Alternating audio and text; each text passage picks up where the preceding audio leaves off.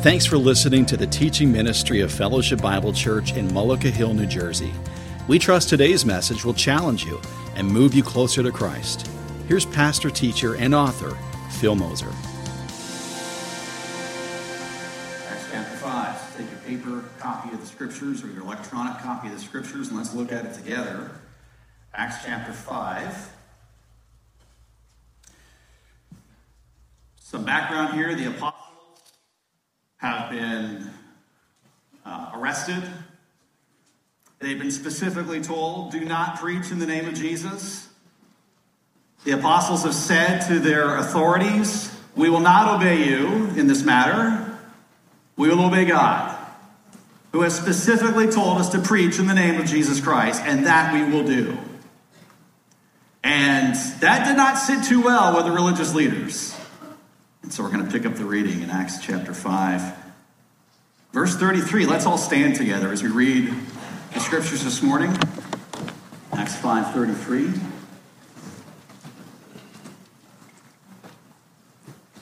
So in verse 32, Peter said, we are witnesses to these things, and so is the Holy Spirit whom God has given to those who obey him. Verse 33, when they heard this, the religious council, they were enraged and wanted to kill them. But a Pharisee in the council named Gamaliel, a teacher of the law held in honor by all the people, stood up and gave orders to put the men outside for a little while. He said to them, men of Israel, take care of what you're about to do with these men. For before these days, Theudas rose up, claiming to be somebody, and a number of men, about 400, joined him. He was killed, and all who followed him were dispersed and came to nothing. After him, Judas the Galilean rose up in the days of the census and drew away some of the people after him. He too perished, and all who followed him were scattered. So in the present case, I tell you, keep away from these men and let them alone. For if this plan or this undertaking is of man, it will fail. But if it's of God, you will not be able to overthrow them. You might even be found opposing God. They took his advice. And when they called in the apostles, they beat them and charged them to not speak in the name of Jesus and let them go. Then they left the presence of the council, rejoicing that they were counted worthy to suffer dishonor for the name. And every day in the temple and from house to house, they did not cease teaching and preaching that the Christ is Jesus. This is the word of God. Please be seated. Powerful text, is it not? You read through that and you understand that, man, they're in some difficult circumstances and they're preaching the word and they're being told not to preach the word. And they said, we're going to preach the word. And they're told, we're going to kill you. And they said, we're still going to preach the word. We're going to beat you. We're still going to preach the word. And in all these things, God is glorified and his work moves forward.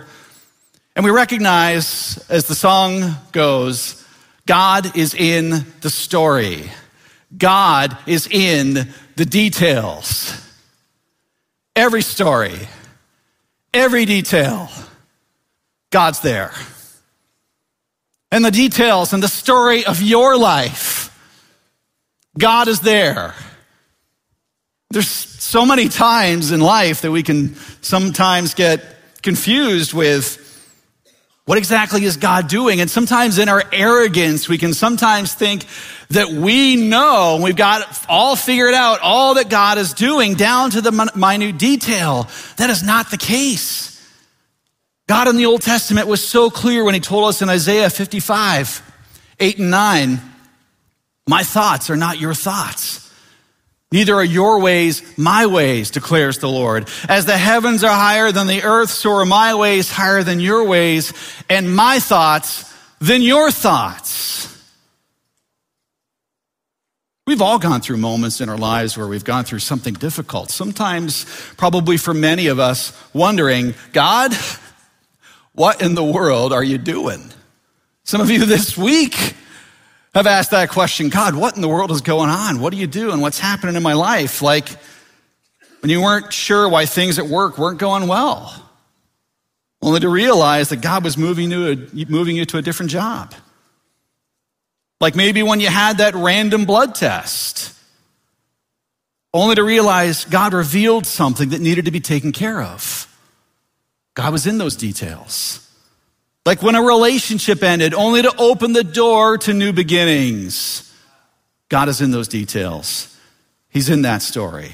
And in all these things that God moves us into and prepares us for, he's allowing us to trust him more and to grow in all these things. In this text, we get a glimpse of what God is doing behind the scenes and how he's using unique circumstances and unique people to accomplish his will. There's some great life lessons for us to learn. And I think there's 4 truths that we can take from the passage today. Truth number 1 that you see coming up on the screen here. Sorry, let me turn that on. There we go. Help can come from unexpected faces. Movements can happen from strange places.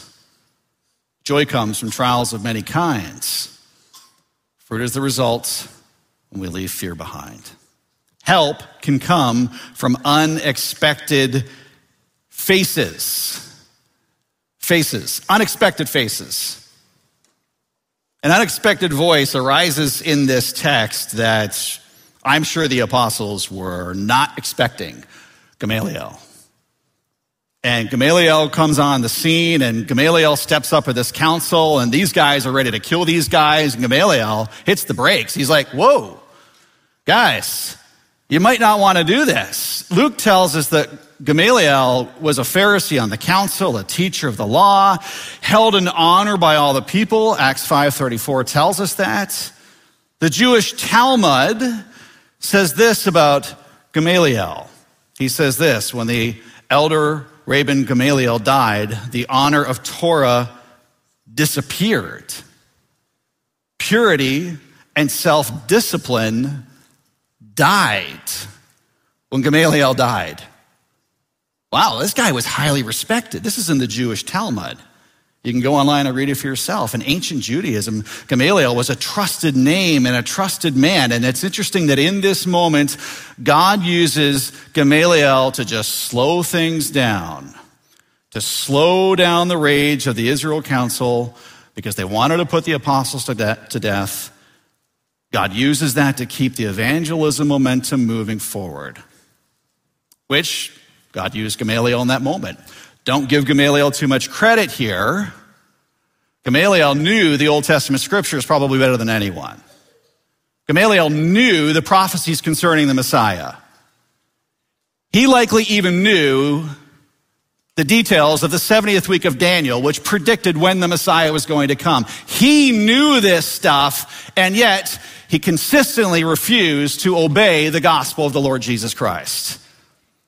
Likely because of his pride. And yet God used this unexpected voice. Not uncommon for God to do that. I mean, look throughout Scripture. King Nebuchadnezzar was used to judge the nation of Israel. Unlikely. Judas was used to fulfill prophecy concerning the betrayal of Christ. Unlikely. The Jews and the Romans crucified our Lord, allowing God to redeem his people. Unlikely. God can use any person, in any way, in any circumstance, to accomplish his sovereign plan. Even people that you and I might look at and say, that dude's pretty evil.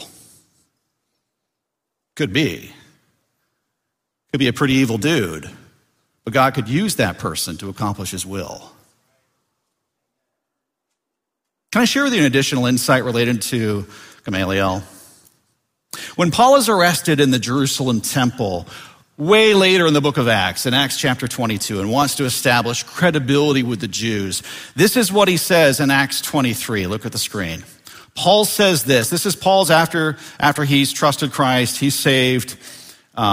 He's now one of the leaders in the Christian church. He's establishing credibility with the Jews. He says this: I am a Jew, born in Tarsus of Cilicia, but brought up in this city. Look at the screen. educated at the feet of Gamaliel, according to the strict manner of the law of our fathers, being zealous for God, as all of you are this day. You know who the mentor in the scriptures of the Apostle Paul was? Gamaliel. So, quite possibly, right here in Acts chapter 5, Luke's just given us a little bit of foreshadowing. What's about to come? He knows Paul's coming. And maybe he's just sharing a little bit of backstory here. Hey, can I tell you about the dude that had a major influence in Paul's life? Gamaliel, though not a disciple of Christ, was very instrumental in the theology of the soon-to-be greatest theologian who would ever live.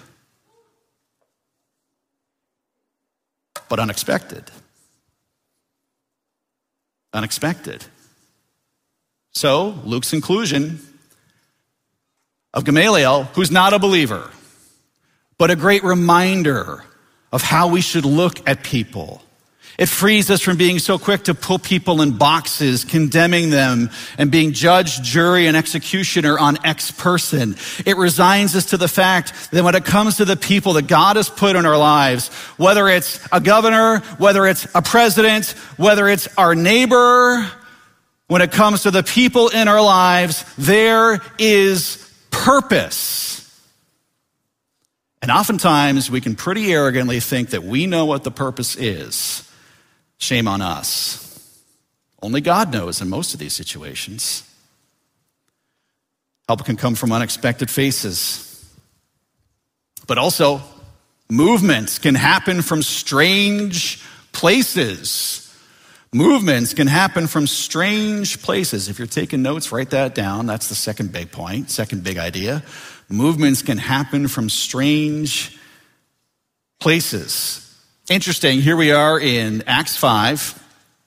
Some pretty major things have already happened at this point in the church with the death of the Messiah, the resurrection of the Messiah, the appearing of the Messiah over the course of 40 days, the ascension of the Messiah, the birth of the church in Acts 2 with Pentecost. A lot of things have happened. Peter's sermon in Acts 2 and Acts 3, the presentation of the kingdom in Acts 3.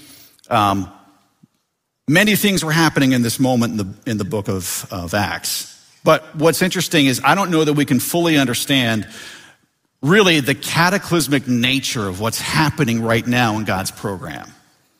You know, we've got the benefit of 2,000 years of church history to look back and see kind of the scope of what God was doing right back from the Garden of Eden. They're living in it right in the moment. They're navigating right in the moment all the things that God is doing. And this shift that happened from 15 to 2,000 years of a Jewish way of life of doing things. And now a lot of that was shifting and changing, not all at once, but pretty quick. The sacrifices, the temple, the high priestly order, the authority of the religious leaders. All this was shifting and changing. This was all new. This was all different. Imagine you're a religious leader, and many of them rejected Christ, although John tells us many of them trusted Christ. Many of these guys denied Christ, didn't set a great example that way, but they're in the midst of trying to navigate their way through this.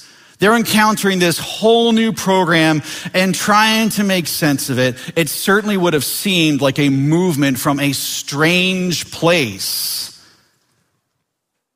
Movements from unlikely places and strange places, not necessarily uncommon for God to do. How did God get the gospel to Nineveh? He used a big fish. Strange place. How did God bring the Messiah into the world? He used a virgin. How did God feed the Israelites? Food from the sky. And now he's using who? Fishermen to herald the greatest message ever revealed to men. Movements can happen from strange places. And what was difficult, as Phil was sharing with us in the text from last week, what was difficult was for these religious leaders to get past their pride, to get past their jealousy, and accept the fact that God was moving and working in a unique way that they had never experienced before. They had to go over their pride. Gamaliel, when he's talking in the text here about these two historical incidents that happened where there were two insurrections, he's trying to help this Jewish council give some context as to what might be happening here with this new Jewish uprising. And he's talking about these two incidents that were insurrections, and they were attempt by revolutionaries to overthrow the government. And it's like Gamaliel is reminding them, hey guys, there have been uprisings in the past. Things have happened in the past, and likely in the minds of these Jewish leaders, this is just another one. You got a religious figure, you got followers that are on his program, and they're probably trying to overthrow Rome. That could be what they were trying to do, what they thought.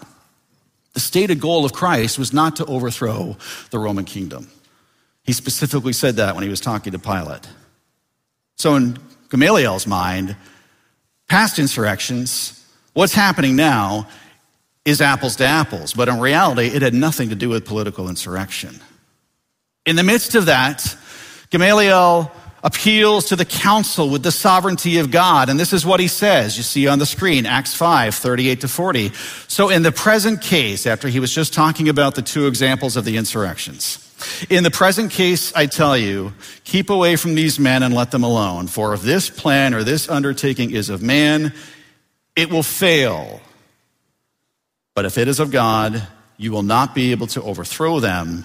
You might even be found yourself opposing God. So they took his advice. Interesting, in Gamaliel's mind, whether or not this was a movement of God would be determined by one thing: time. Time. Jesus had a similar belief when he talked about authentic decisions.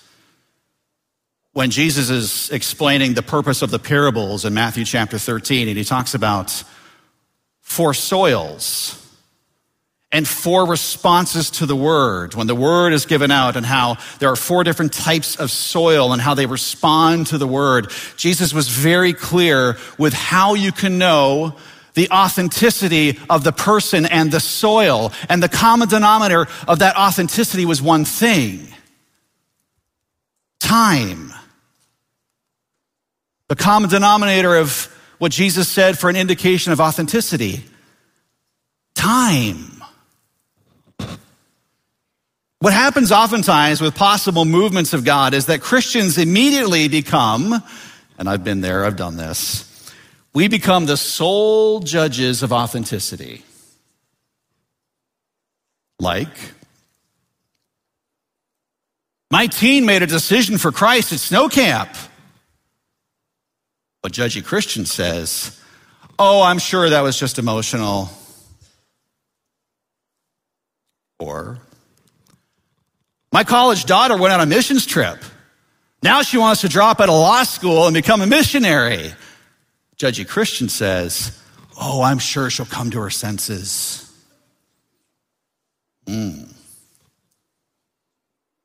some of these things. Or, that revival in Kentucky that spread to other places, that was really a movement of God. Judgy Christian, oh, that wasn't really that authentic.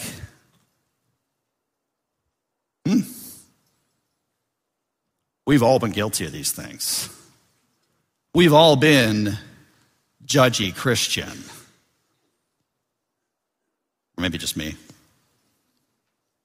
When it comes to the possibility of God working, Christian brothers and sisters, give it some time. Give it some time. You don't know.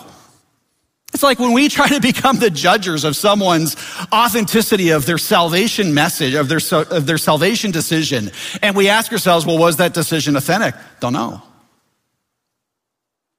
But we will know over time. Over time. Help can come from unexpected faces. Movements can happen from strange places. But also, joy comes from trials of many kinds. Joy comes from trials of many kinds. Look at your Bibles again. At Acts 5:40. They took his advice in verse 39. They took Gamaliel's advice in verse 39. Verse 40, when they had called in the apostles, they beat them and charged them not to speak in the name of Jesus, and they let them go. Then they left the presence of the council, rejoicing that they were counted worthy to suffer dishonor for the name. They didn't die here at this moment, but they were beaten. And Jesus told them to be ready for this, to expect this. And Jesus told them that this would be honorable. Jesus said this in the Sermon on the Mount as he's wrapping up the Beatitudes. Jesus said this in Matthew 5. You don't need to turn there, I'll just read it for you. Jesus said this in Matthew 5, 10 through 12. Jesus said, "Blessed are those who are persecuted for righteousness' sake. Theirs is the kingdom of heaven." Verse 11, "Blessed are you when others revile you and persecute you and utter all kinds of evil against you falsely in my account. Rejoice and be glad, for your reward is great in heaven, for so they persecuted the prophets who were before you." When it comes to persecution, church, Jesus said, expect it. And when the persecution starts to come here in North America, and boy, it feels like it's coming, Jesus said, expect it. Be ready for it. For the Christian, struggle over time with joy is a paradox that is deeply perplexing for the unbelieving world. But look at the screen.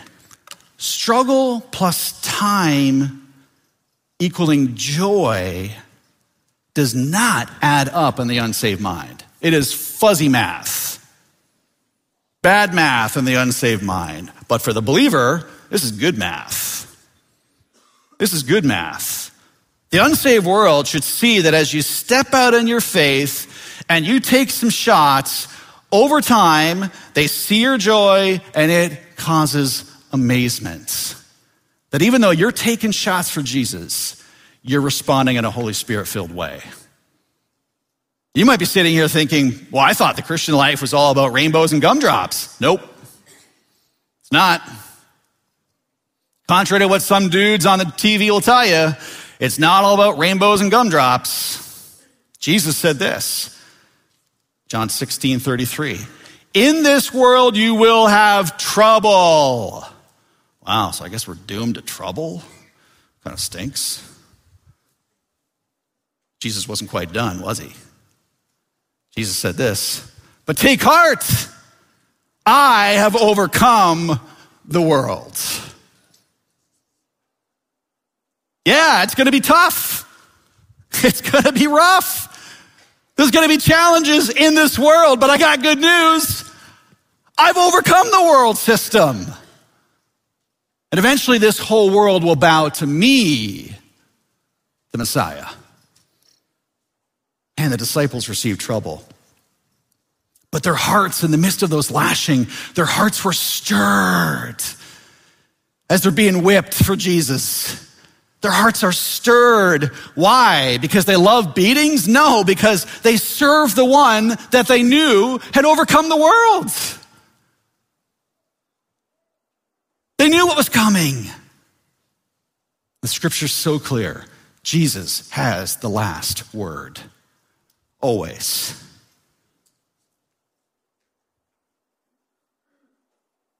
Church, listen. It is not possible for you to be outward for Christ locally in your actions and the things that you're saying, and not receive some type at some point of trial for it. It's just not possible. 2 Timothy 3:12 says that. Those who desire to live godly in Christ Jesus will suffer persecution. When you take a stand for Christ, you will be insulted for it.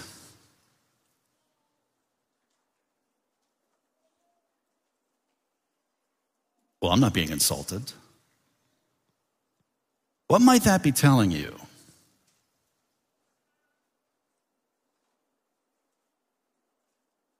I'm not receiving any persecution at work. What might that be telling you?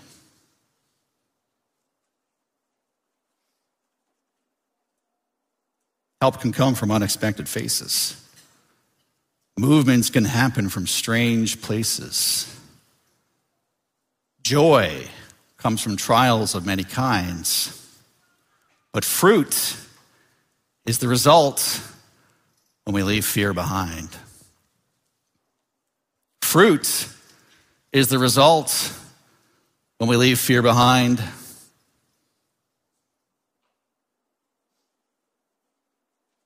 Look at Acts 5:42. Look at Acts 5:42.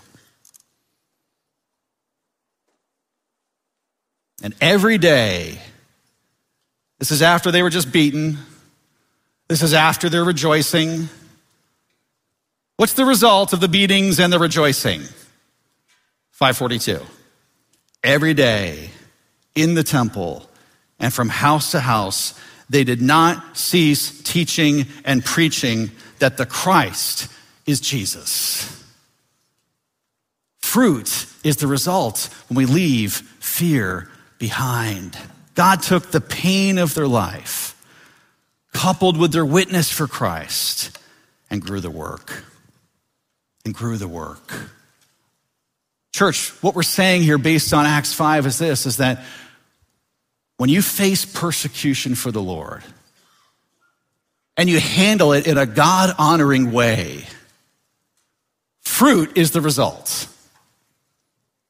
And God takes those little seeds of faith and uses them powerfully for his glory.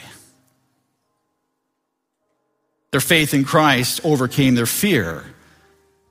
It resulted in Jesus being glorified. One of my favorite quotes on fear is what you're about to see on the screen. Fear knocked on the door.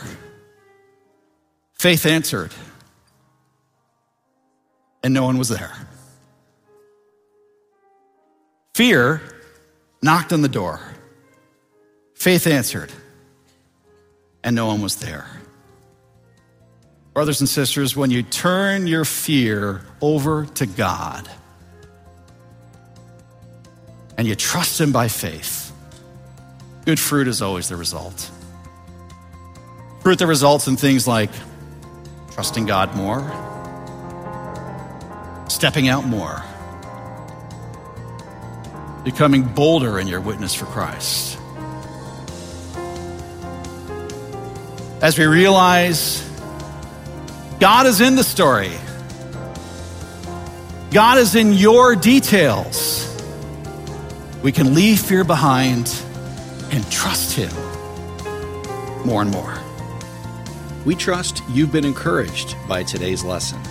For resources to help you move forward in Christ, we invite you to check out our website, aboutfbc.org, or our Facebook page, Fellowship Bible, Mullica Hill.